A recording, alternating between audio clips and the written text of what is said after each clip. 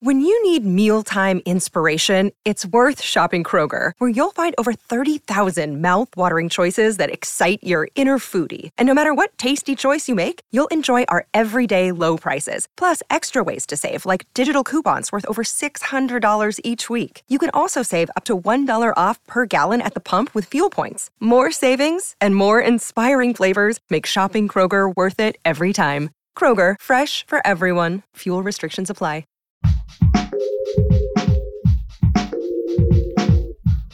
What if you could become a better person, not by working harder, but by taking one small step a day?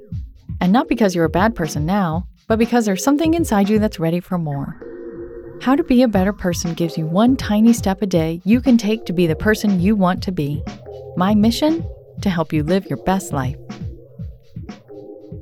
Hi, this is Kate, and you're listening to How to Be a Better Person.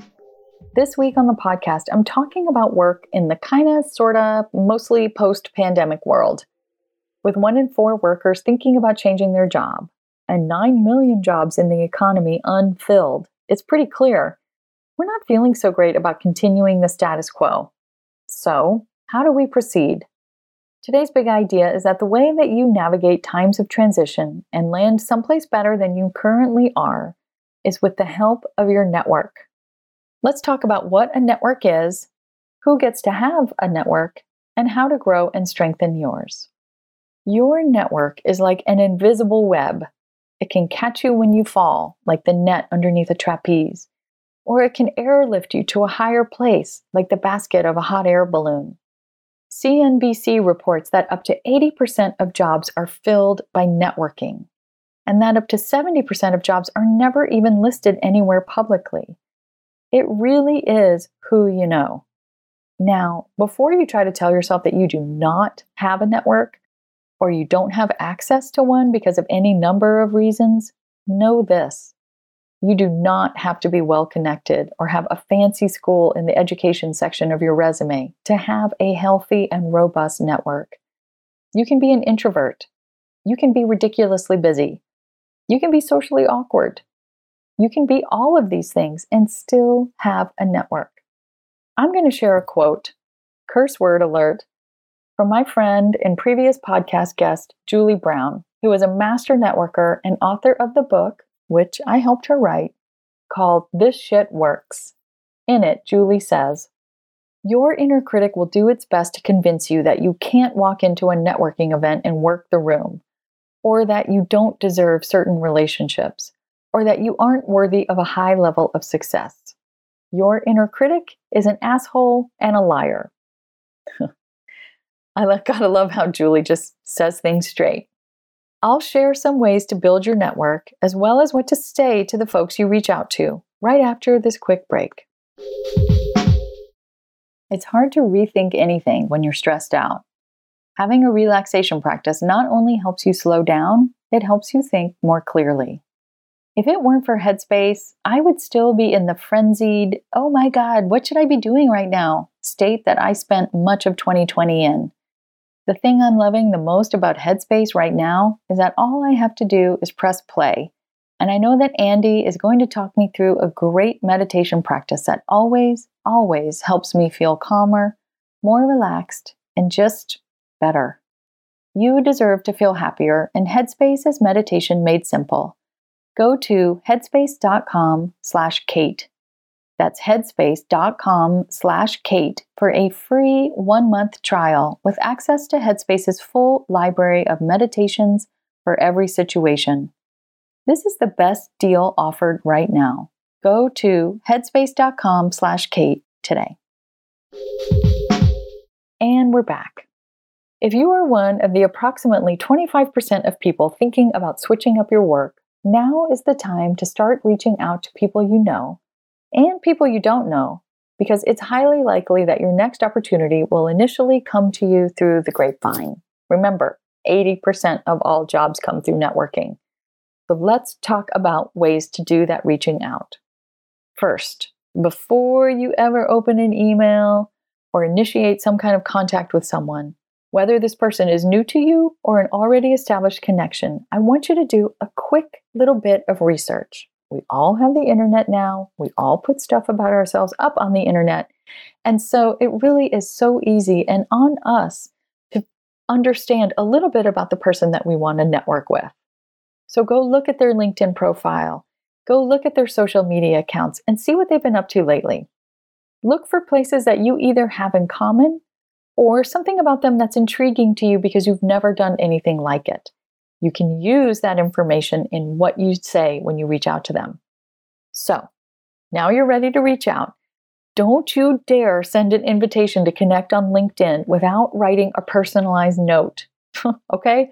That is not a true connection. That is an essentially meaningless notch on your belt if you just say, I want to connect with you, and they say yes.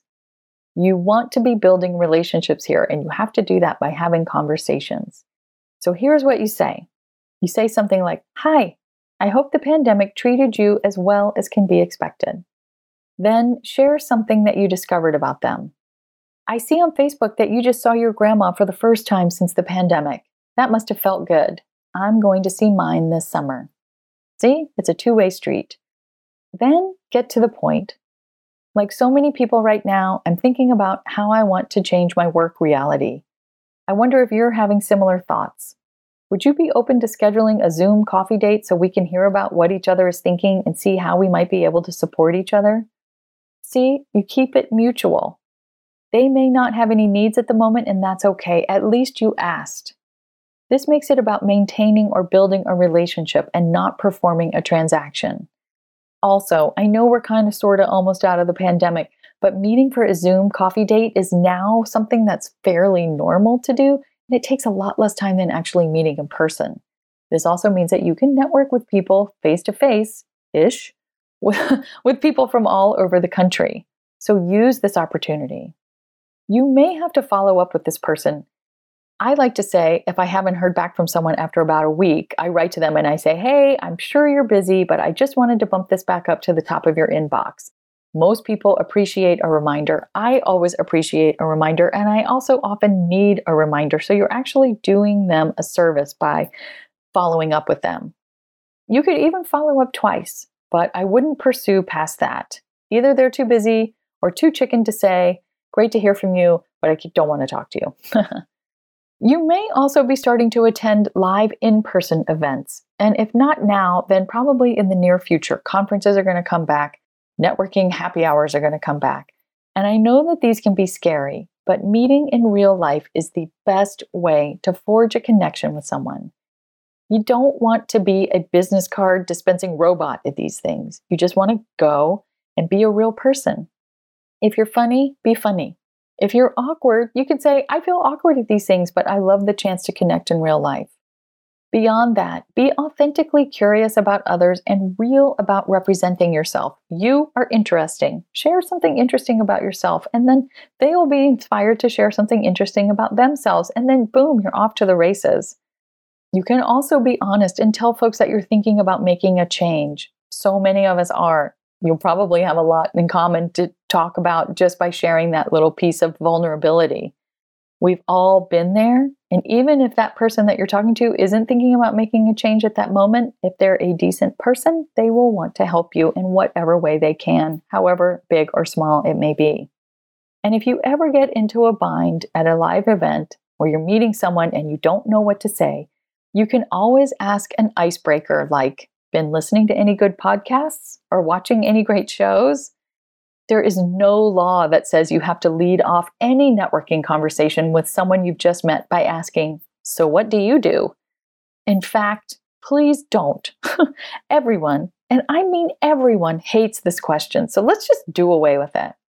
Reaching out to folks, attending events, having a coffee date here and there, they all take time, but they all pay off big time with a network.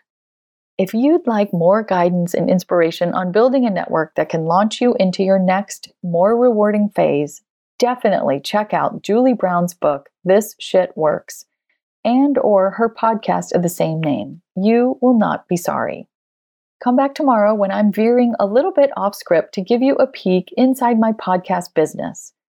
In case you're thinking of starting a podcast or other side hustle, I hope that by hearing my realities, it will help answer questions you may not even realize you have and give you a bit of a roadmap. Thanks for listening to How to Be a Better Person. Our theme song is Left for Deadish by Junior85. The podcast is mixed by Sound Advice Strategies. If you liked what you heard in this episode, share it with someone you think would like it too. Your voice matters. Also, How to Be a Better Person has an official newsletter that sends the past 7 episodes, a sneak peek of the week ahead, and one well-chosen meme to your inbox every Saturday morning. Sign up at beabetterpersonpodcast.com and click on Get Podcast News. I also love to hear from listeners. I love it. Send me an email by clicking on the Contact Kate button at beabetterpersonpodcast.com. Tweet me at Kate Han, Katehan, or find me on Instagram at Kate Hanley Author. I look forward to connecting with you.